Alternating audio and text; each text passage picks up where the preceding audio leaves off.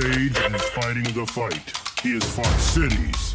He has fought counties, politicians, naysayers.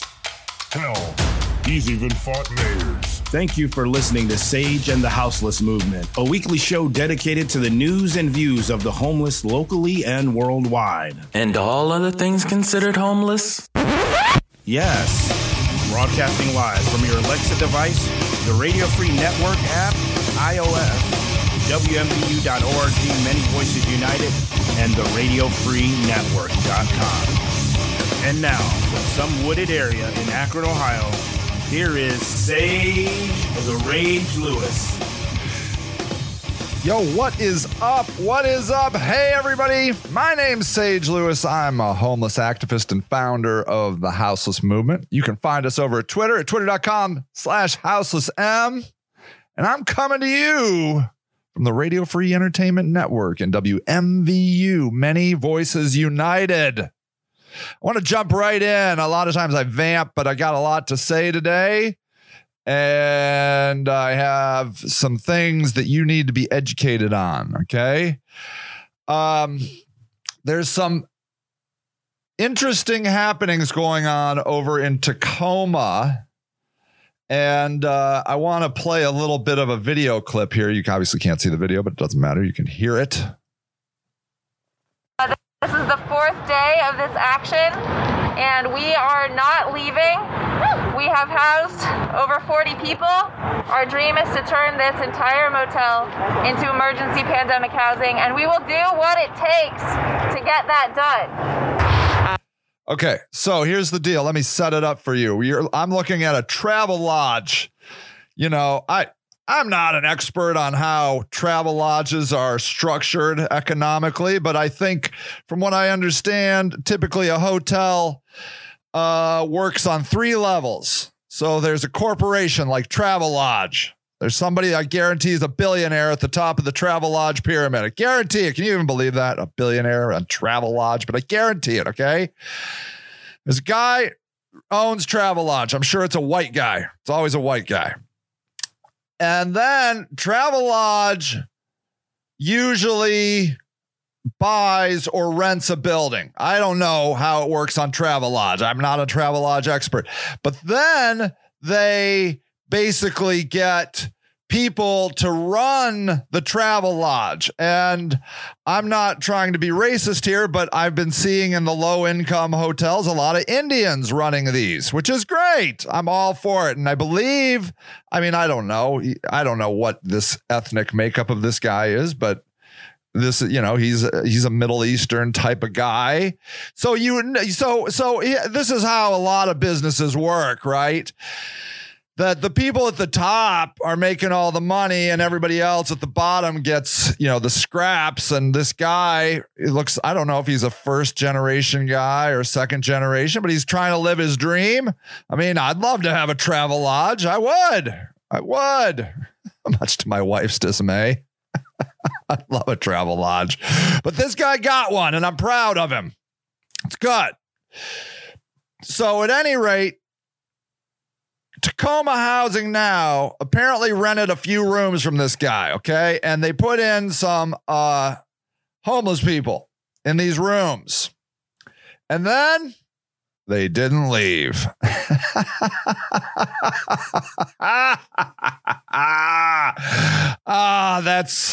That's the laugh of I don't know.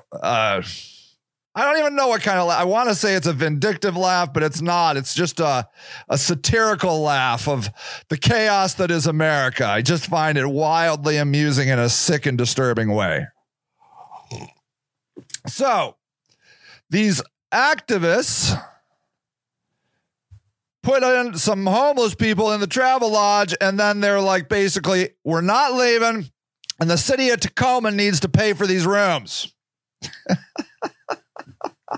And this guy here, the travel lodge guy, is like, oh my God, my employees hate me. They want to leave. I haven't made any income because now my house, my apartment, my motel is just filled with homeless people. And it's a huge center of a crazy I didn't ask for it. Civil rights movement. And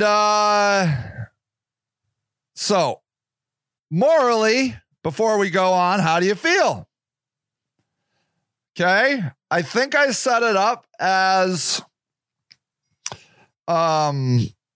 even keel as I could there. I think I'm telling you the story without any other than my satirical, sarcastic, I can't believe America laugh. I think I've told it to you. How do you feel? How do you feel? Some of you, I'm going to break down how you feel. Because I know how some people feel, okay?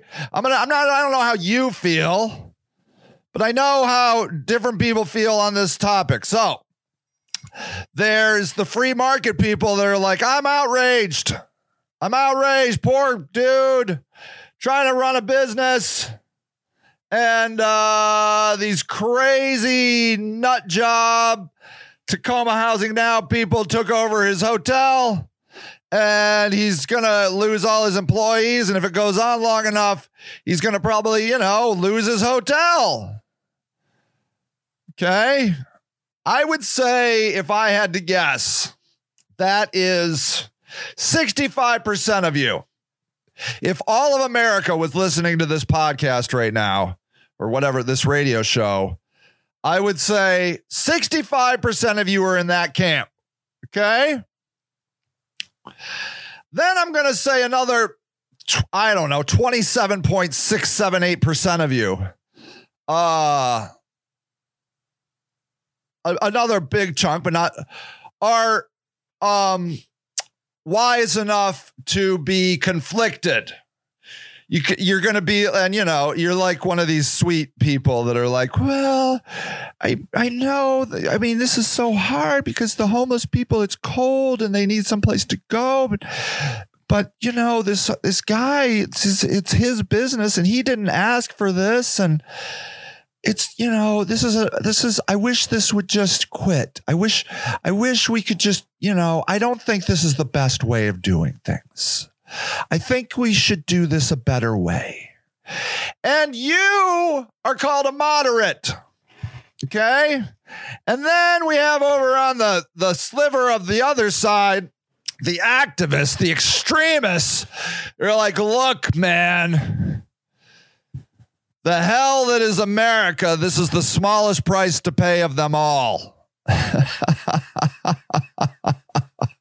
We have American citizens freezing to death on the streets of America. And I'm sorry, Mr. Travelodge, but we have occupied your motel.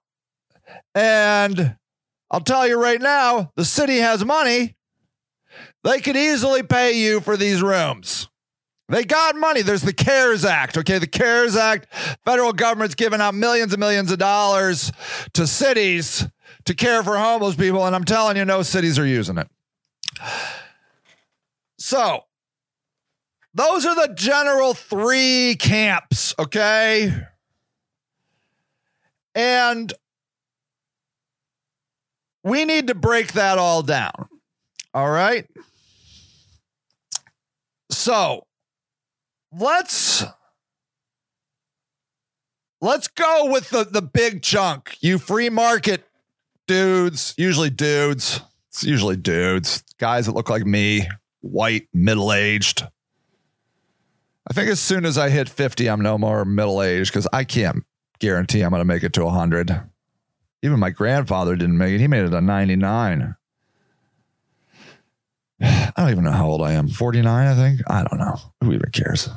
But yeah, guys like me. We're like white middle-aged guys, late 40 guys are like, look, man, it's not this Travelodge's guy's fault. Get out of his hotel. Fight it another way. Find another way. And the enlightened ones of my ilk will say, yeah, I get it. Homelessness sucks. This isn't how you do it. Well, how do you do it? I don't know. I'm not a homeless guy, but I know one thing. This isn't how you do it. The assholes of my people, my white male people, will say, fuck the homeless, fuck this lady, and fuck all those people. I wish they would just all fucking die. Yes, they would. They would. And I'm going to say that about 50, I'm going to say of that, if you took that 65% number and you make that 100%, I'm going to say at least 65% of those people are in that camp. Well over half. You're like, look, buddy, suck it up. Life is hard. It's hard for me. I suck it up. You know, I got feelings. Do I whine about my feelings? No. I swallow my feelings like every other middle-aged white man. Okay?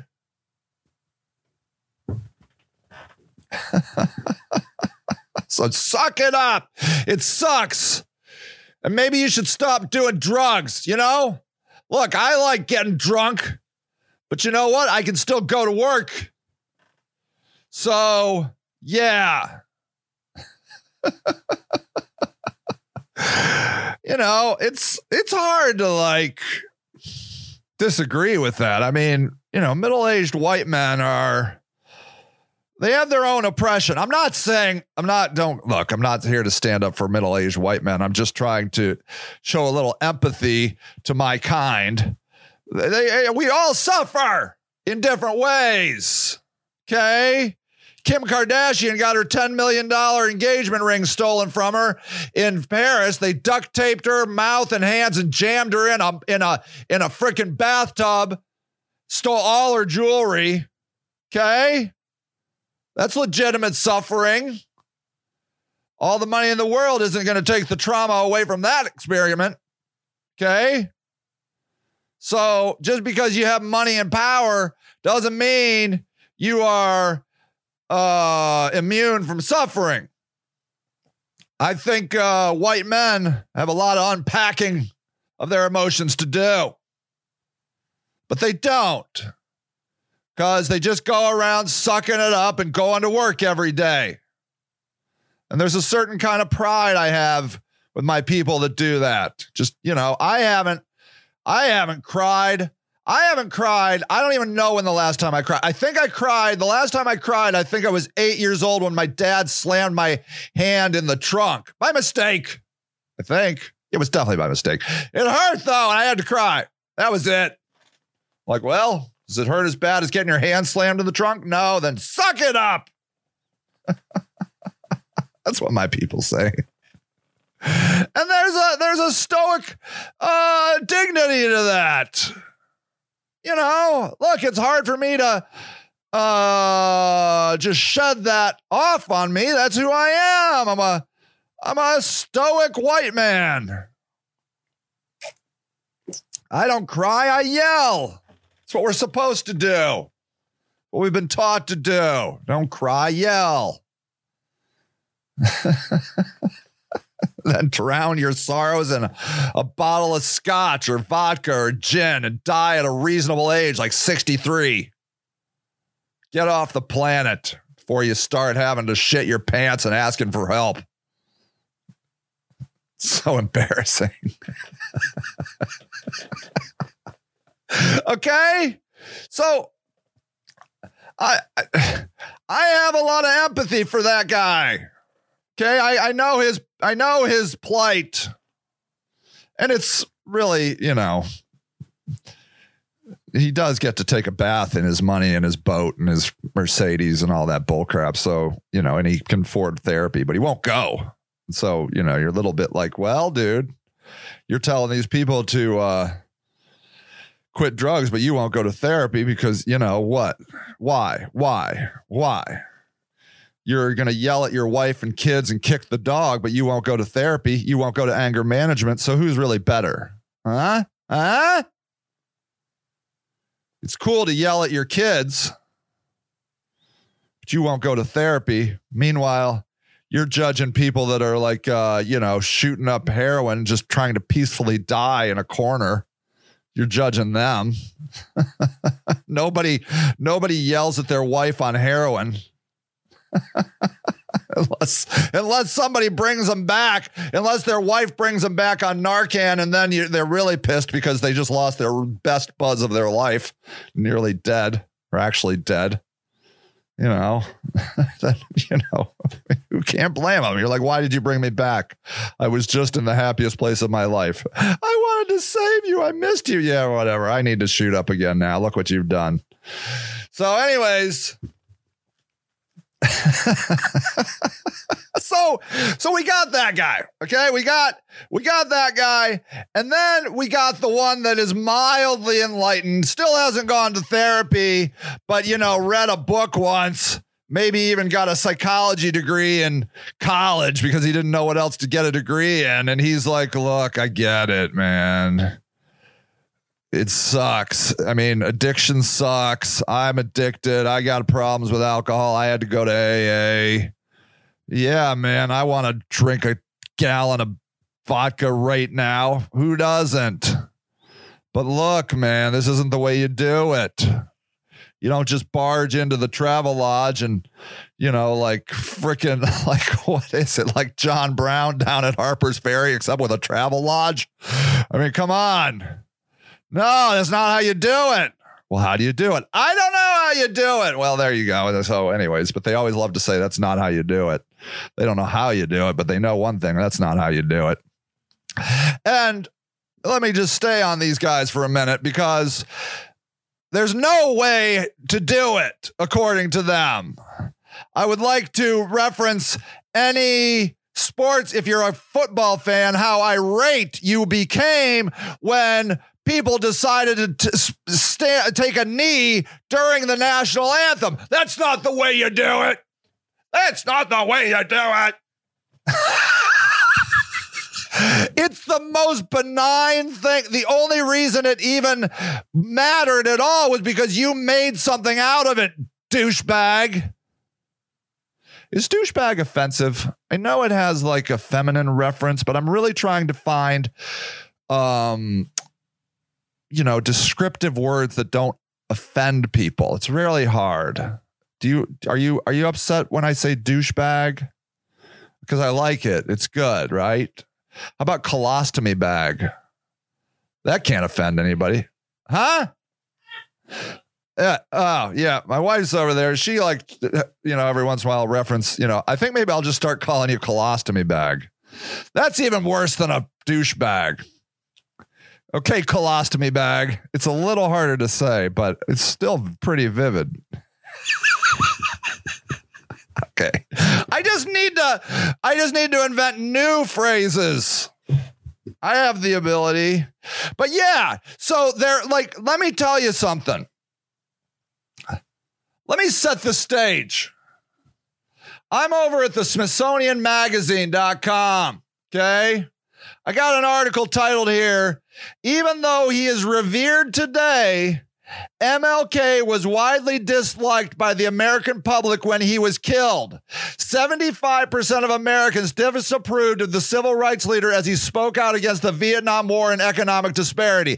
The only thing that dude ever did was walk around and sing. That's all he ever did. And it was so embarrassing that Malcolm X made fun of him. The only thing MLK did was walk around and wait for the cops to beat him up. That's all. And 75% of Americans disapproved of him. Let me see what else I can read. According to the early 1968 Harris poll, a man whose half-century of martyrdom we celebrate this week died with a public disapproval rating of nearly 75%. A figure shocking in its own day and still striking even today is a highly polarized political climate. I don't think 75% of people hate Martin Luther King today, do they? Who knows? I don't know.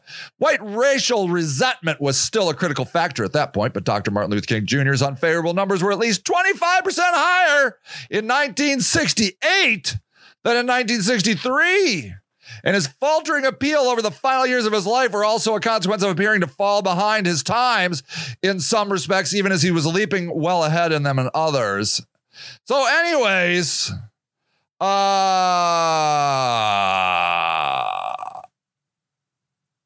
the moral of the story is it doesn't matter what you do. Somebody is going to tell you, well, that's not how you do it. That's not the right way. I mean, you don't do it that way. You need to, the white women everywhere telling Black Lives Matter people how they need to protest. Can you imagine such a thing? I saw it, though. I saw these white moderates. You have to be peaceful. Protest peacefully. Peaceful, peaceful, peaceful, peaceful, peaceful, peaceful. And then the frickin' African-American clergy, peaceful. We need peace now. We must have the peace. And then everybody, peace, peace, peace. And all these poor young guys and women are out here like, look, I have the entire world behind me right now. Yeah, well, be peaceful. Be peaceful. And then they burn down like a Wendy's and everybody's outraged. You ever seen how expensive a Wendy's burger is? Deserves a little reparations. Those Dave's triples aren't cheap, everybody. It's ridiculous what they cost. They chose well burning down a Wendy's. And I liked it when they, and I think it's poetically hilarious when they trash a store called Target. It's the best. It's the best. But that's not how you do it. That's not how you do it. That's not how you do it. Today is January 1st. I watched, the TV last night. I got the TV. Do you got the TV? If you watched that ABC bullshit on Hulu, I'm sorry for your brain. That shit sucked. They do that now. I tried to watch the frickin' Macy's Day Parade on Twitter, and that bullshit was like the cringiest thing you've ever seen in your life. I don't know what they're trying to do, make you think that the internet is sucky, but you still can't get the real show on Hulu. You got to still buy the bullcrap TV or at least get an antenna. I can't seem to make an antenna work here in my house. I don't know why. Maybe I need to put one on my roof. That's what I need to do. All right. Make a mental note. Put an antenna on my roof. Okay. Anyways, back at it. TV costs $60. Hulu costs $7. You do the math. It's a highway robbery. Get an antenna. Anyways, I'm watching these shows last night, and they're all about COVID. COVID.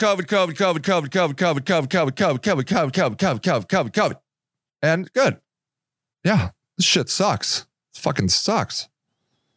But you know what they didn't talk about? Not once, not on anybody, not on any of the shows. Black Lives Matter. In fact, I saw some tributes to police. And you know why? Because of moderates, ladies and gentlemen. Moderates. A moderate's back in office.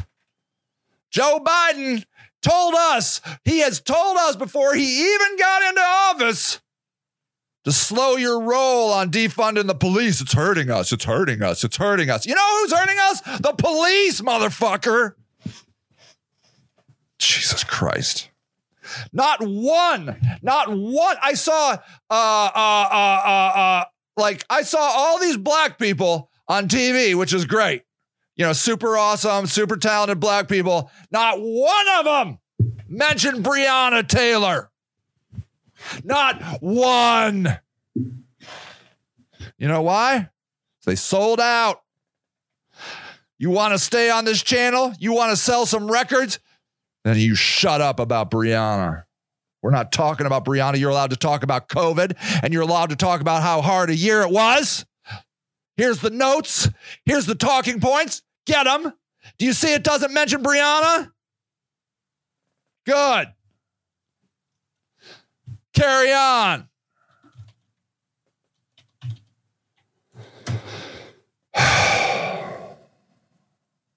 This is it. And what I'm here to tell you is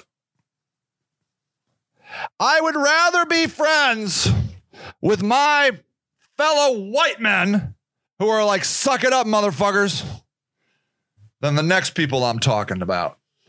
Those moderates. There is nothing more dangerous in the world than a moderate. And you know why? Because the moderate comes rationally peddling fear. Fear, when you are receptive to it, is the most rational thing you will ever hear. Okay? I'll give you a story.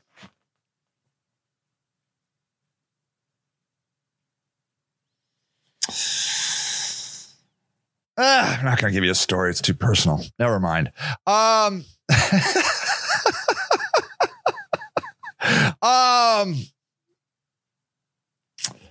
I mean, theoretically. Okay. I got one. Okay. I know a young woman who wants to be an actress. I do.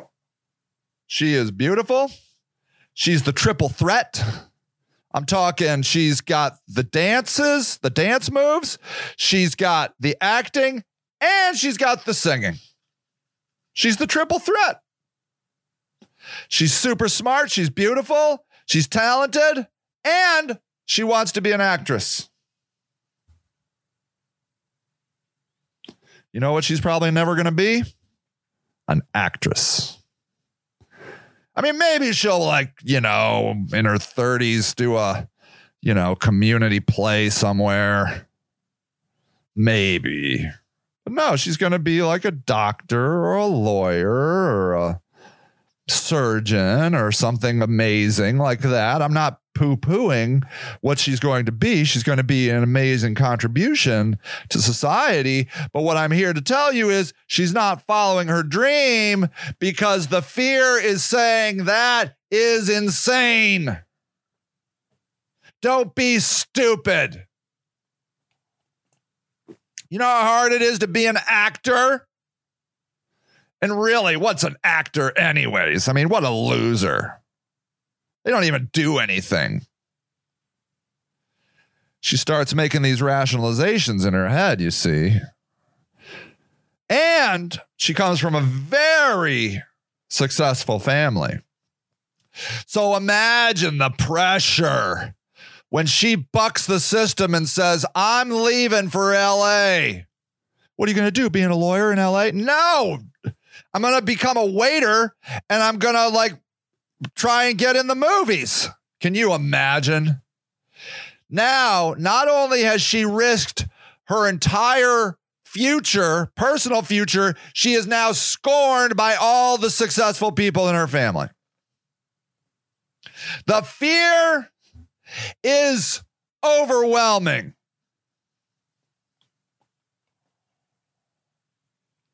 Every dream is terrifying.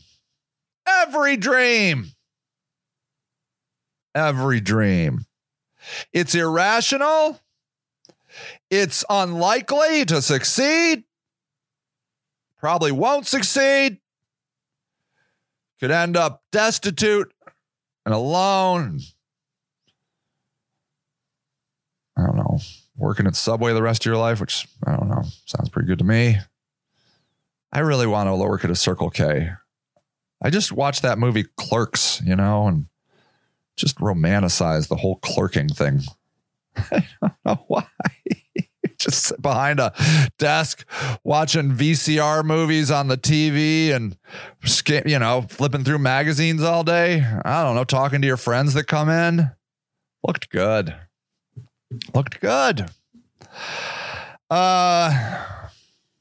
That could happen.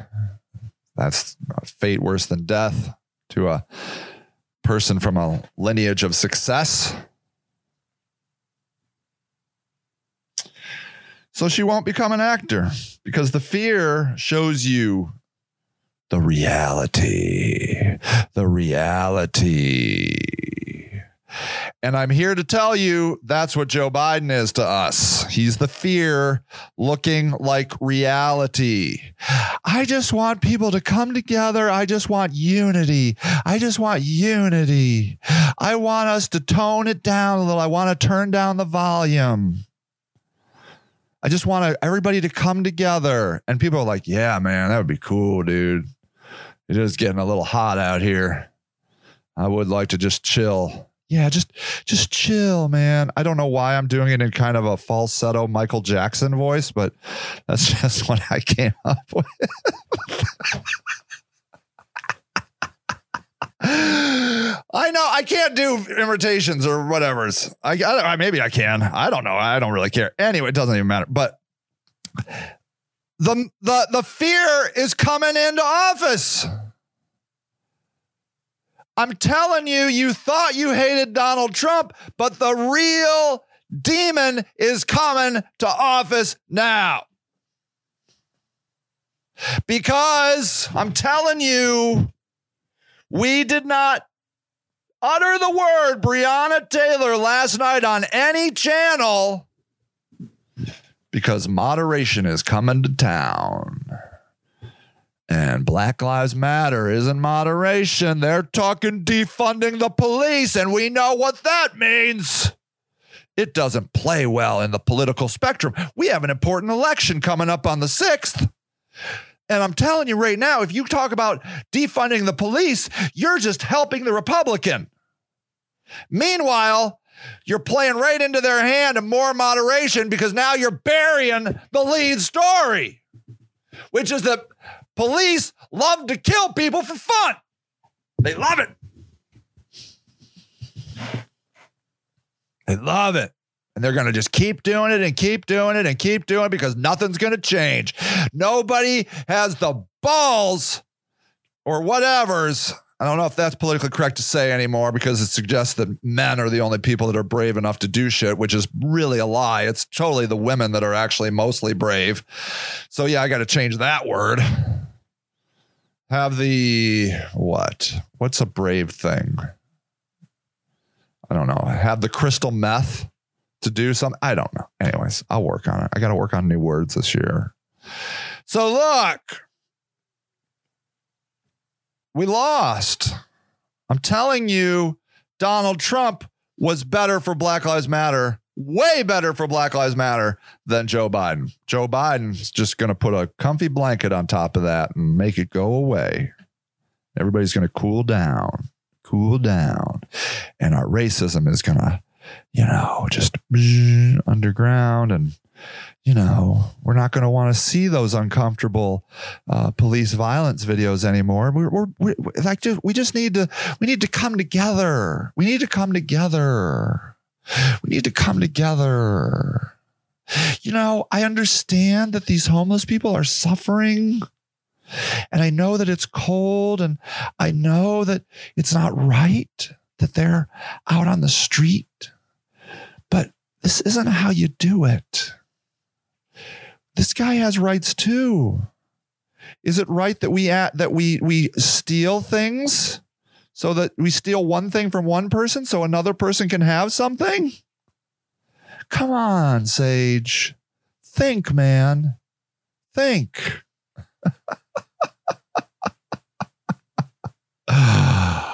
Here, I want to play you a little video. Hold on. Let me see if I can find it. Hold on. Okay, here, listen to this. Not only I'm not trying to put words in your mouth. What I'm hearing is... All right, I don't know who this is. Steve Kiggins interviewing somebody from Tacoma Housing Now.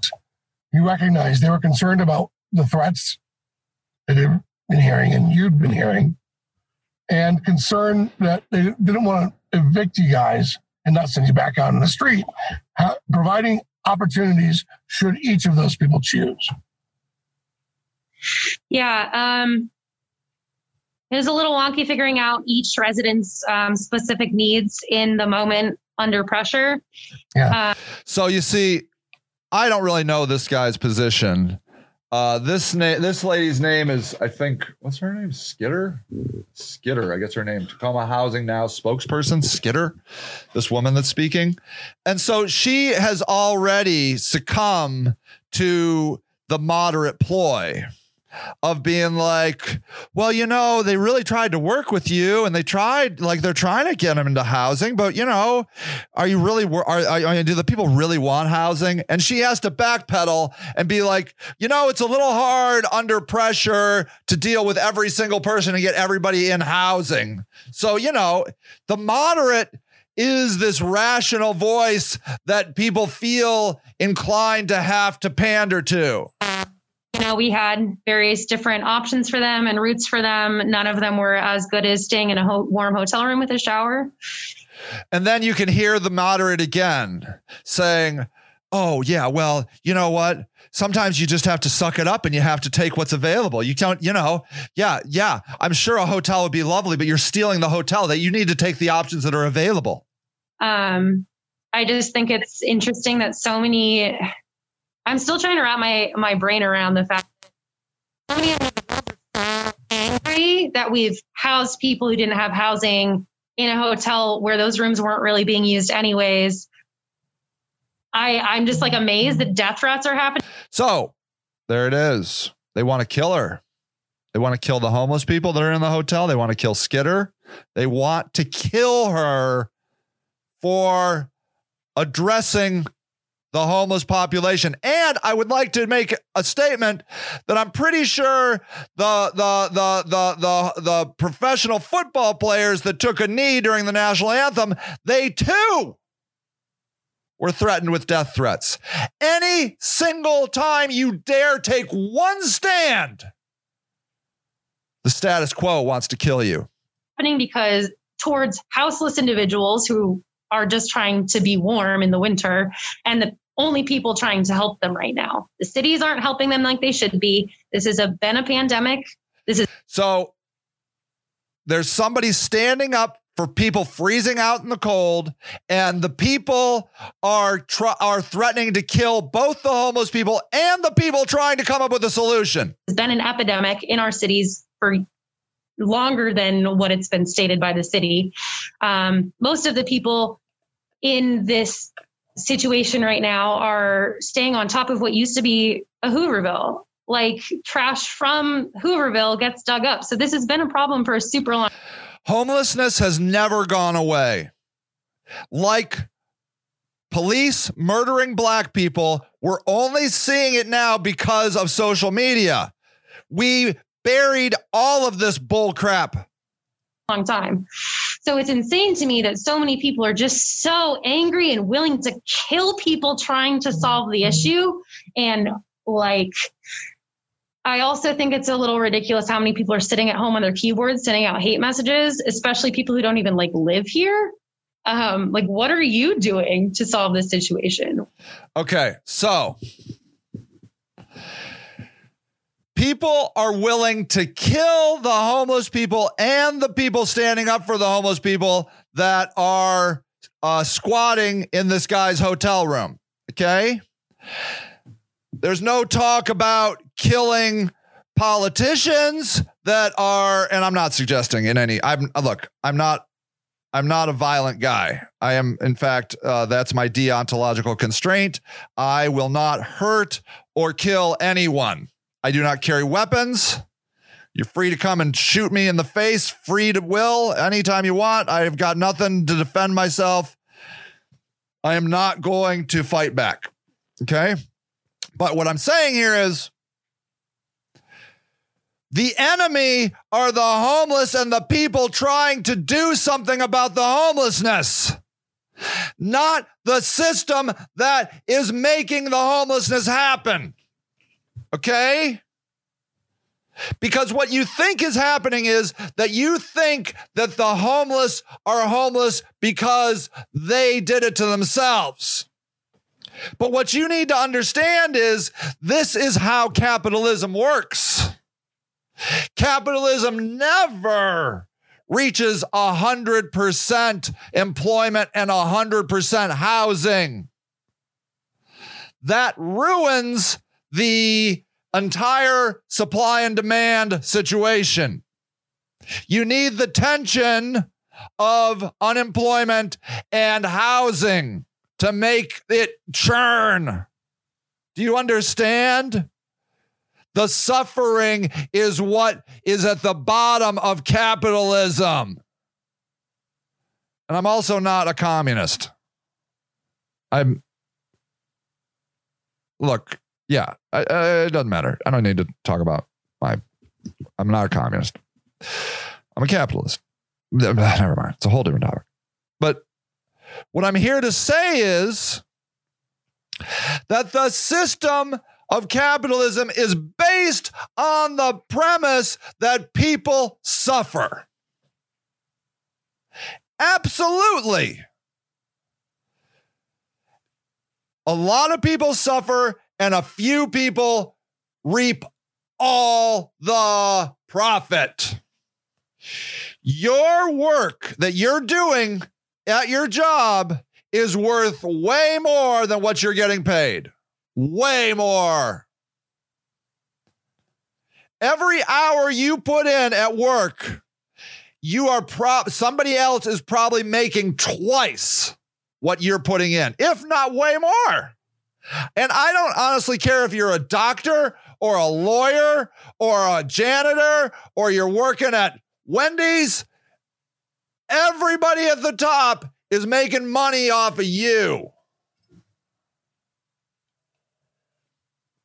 And if you aren't making enough profit for them, if you're just breaking even, they'll cut you loose. They'll be like, well, this is stupid. Why would I want to play this game? Why would I want to play a game where I don't make any profit? The whole thing of the game is I make profit. I sit at the top. I made the little structure, and it's like a Sim City. I sit back and, I fiddle with it. And I'm not saying I don't work hard, but I fiddled with it. It was my idea. I threw these people in here. I threw this property in here, and people pay me, and I make more money than I put out. And that's the game. That's the whole game. And I'm not a communist. But I'm saying if you don't understand the game of capitalism, you are a sucker. You are a sucker. If you think you're winning because you just got a new iPhone for Christmas, you're a sucker. Because the guy that's really winning is the guy that made the iPhone. And then you're like, well, he deserves it. I mean, nah. Look. Jeff Bezos. Look, I love Amazon. But all that guy is doing, for the most part, is showing me a product somebody else made and sending it to me. And he's crazy rich. Crazy rich for doing that. He's a middleman. That's all. He's a middleman, a multi-billionaire middleman. Doesn't make things. He does make things. I'm obviously simplifying, but the Amazon model, And what I'm saying is, why aren't we upset at the city? Why aren't we upset at the system? Why are we insistent on killing the homeless people and the activists, but we have nothing bad to say about the system? And I'm going to tell you why. Because you get your messaging from the system. You're brainwashed. The system is the savior. The system will set you free. And then you get to pick sides, right? Like you get to be a Democrat or a Republican, and you can hate the other side. Your side's the best side. And if that other side would just get on board, then, the world would be perfect. They're the same thing. They're throwing you little crumbs to keep you on board on their team. They have convinced you, if you're a Democrat, they have convinced you that Donald Trump and the Republicans are racist. Well, they are, Sage. No!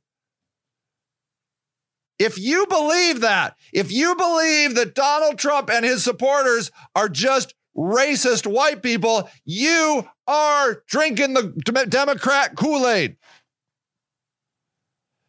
There's three main reasons people voted for Trump: education level, where they lived, and religion. Okay?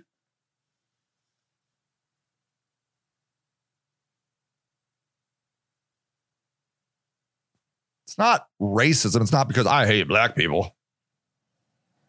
Because they're voting and they think that Democrats hate them, which they do. Democrats judge these rural Christians, the evangelicals. Democrats hate them. They do.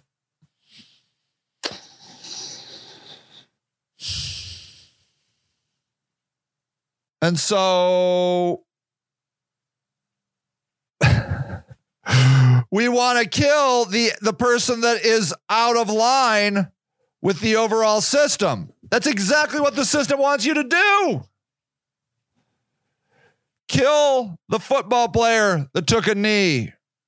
Kill the activist that put homeless people in a hotel. You know how many death threats I've gotten? I don't know, but I get them. I get them. Because I stand up for homeless people and addicts. Those losers. And meanwhile, these people have no understand what addiction is. They have no comprehension. They think that addiction is a choice. It's brain chemistry, man. Do you know, I was thinking about my addiction. I don't know now. I haven't drank in about 17 years. And I still dream about drinking. I think I could start up a nice drinking habit right now. That's an addictive brain. Okay. I'm going to fight that the rest of my life because I have an addictive brain. Not all people do. You could be a binge drinker and just quit one day, and it's just because your brain doesn't create that kind of pathway that a true addict's brain creates. And so if you don't understand what addiction is, and you don't understand that even if you quit your addiction and you aren't actively working on not using your addiction of choice, you can easily slip right back into it. I've seen people do it, go decades and then go right back like they never missed a beat. Like they just quit drinking like 2 days ago and they started right back up. That's addiction. It's not a choice. You have to like fight it all the time. And the only reason I can fight it, because I'm a middle-class white guy. I went to a upper middle class college. I met an upper middle class woman. She shaped me up, put me in an upper middle class lifestyle. I am loved by everybody in my family. My health is great. I have some anxiety. I take some pills for it. I don't need to have an addiction because I have a wonderful life. And in fact, I can easily see that my addiction would be a much worse life. Now I'm fighting overeating. I mean, I'm not too fat, but I lost 40 pounds and I bet I've gained 15 of it back by now. So I got to do something about that because it's squeaking out that way, you know, because my brain is wired to make pain go away by consuming things. That's all. That's what an addiction is. So if you think that an addict is a loser, you don't understand the basic fundamentals of addiction and humanity. You probably don't even understand yourself and your own addictions. Saw people knocking on the door of Starbucks on Christmas Day. Wanting to get their Starbucks fix. And you know they jam a shit ton of caffeine in that coffee. That's what it is. There's no regulation in how much caffeine they can put in their coffee. Here, let me see. How much caffeine is in a Starbucks coffee? I'm asking Google. Let's see.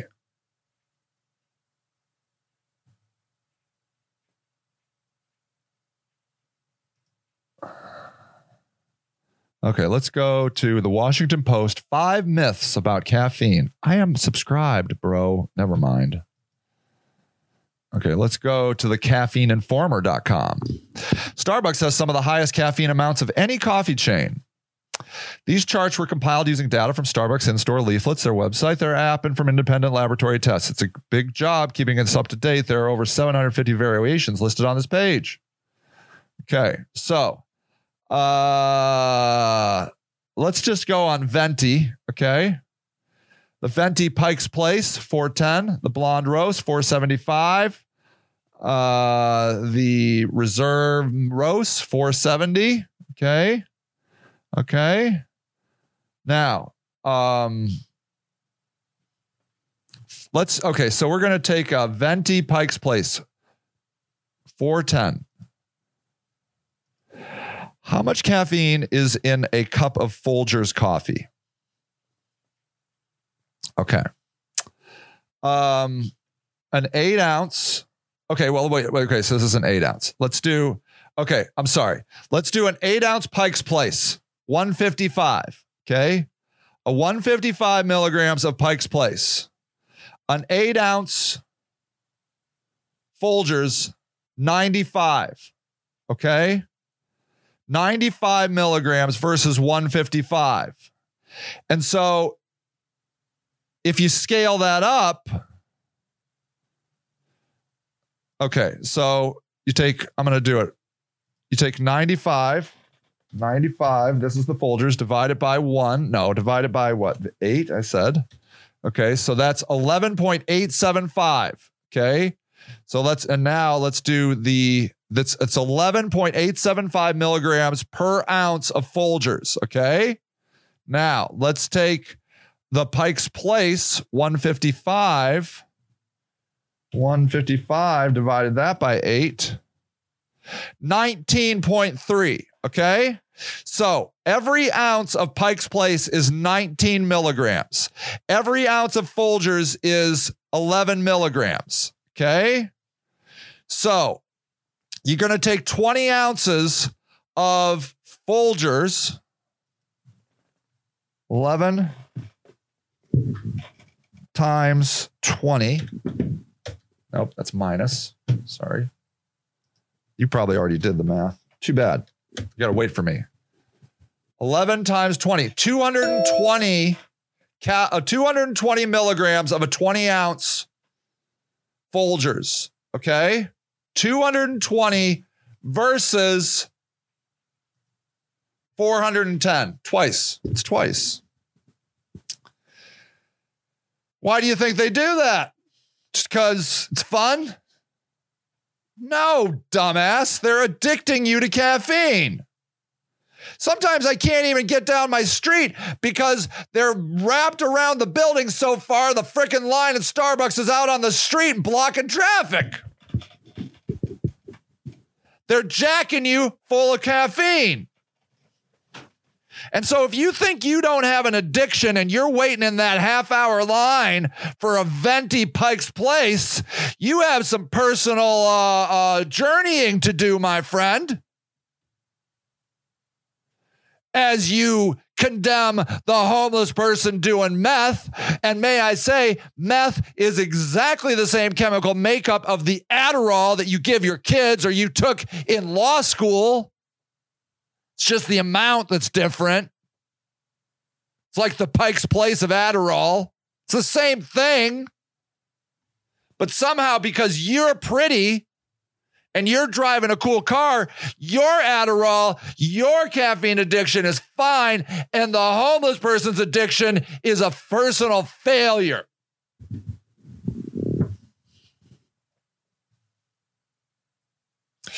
So then we get to the last group of people. Do you remember we were talking about a story? We were talking about the white men that were like, suck it up, get the hell out, I'm going to kill you. Okay. And then we were talking about the moderate white women who were like, it's complicated, but this isn't the way you do it. And then we have the small sliver of the activists who are like, fuck all of you. These people are staying in this hotel until somebody freaking houses them. Okay? and people are threatening to kill them. People, I posted a video. I posted a video about this. People said, they love to say this. Why don't these rich white suburban activists use their own homes to house these homeless people? That's always their answer. Like a freaking genius. Yeah, let's just do that. Let's just put them in our own houses. I mean, do you understand how stupid that is?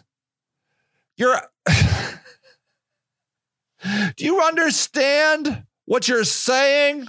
You got no problem with the highest incarceration rate in the entire population of the globe.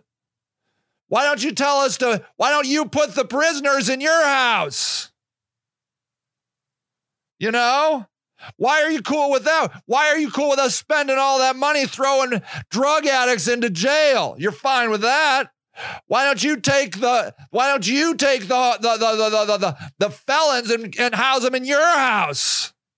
It's an absurd statement. Why don't you take a dog kennel and put them in your house? Why do we have to pay for dog kennels? Why do we have to pay for prisons? Why do we have to pay for homeless shelters? Because the city is never going to let you shelter homeless people in your own house. That's just ridiculous. And B, it's not the right setting. You don't have the right stuff. It's ridiculous. Then this guy, Rambo Bright, literally that's his name, Rambo Bright, Antifa destroying small businesses. It's about homelessness, asshole. And then Rambo Bright, I wrote back and said, it's not Antifa, it's activists standing up for the American citizens society hates and refusing to meaningfully help. Rambo Bright then comes right back and says, then why are they fucking with a private citizen? Oh, right. Socialists don't believe in private property. They look young enough to get a job, but no, they are victims. If this was my property, they would be the ones calling the police. Housing now is tied to Antifa. Maybe you are too. Just come back. Antifa. Unbelievable. And then this comment got 6 thumbs up. Police are there and kicking them out now. Thumbs up. And then that's D's nuts. And then Eric Scott says, all in all caps, BLM, aka Trash Lives Matter, owes that motel 5 nights of rent. And this is how we devolve. We devolve like this. I'm going to tell you something. As an activist, there is nothing you can do that isn't going to piss people off. I once yelled in front of, not even with a megaphone, I yelled in front of some lady's office and she came out and said, Sage, this isn't where you do that. I'm like, I'm on the street, lady. This is exactly where you do it. Well, you're hurting my business. I am on the street. It's your fault. You put your business right here. Go away. She's like, I'm going to call the police. I'm like, please do. Let's talk about First Amendment rights. I'm not in your property. I'm on your freaking sidewalk. This isn't the right place, Sage. This isn't the right place. I'm telling you, there is no right place. For me, I draw the line, the Kantian theological constraint that I will not murder, I will not hurt another person. But this right here is a justified, brilliant, direct action move by Tacoma Housing Now, and they must keep doing it. I know that they got thrown out of this, but it's brilliant. This is a wonderful fight. It puts tension in the mix. It allows us to see this issue for what it is. We must fight. We must not listen to the moderates. We must not calm down. Calming down is death to the oppressed. People, I love you. Goodbye. Thank you for listening to Sage and the Houseless Movement, a weekly show dedicated to the news and views of the homeless locally and worldwide.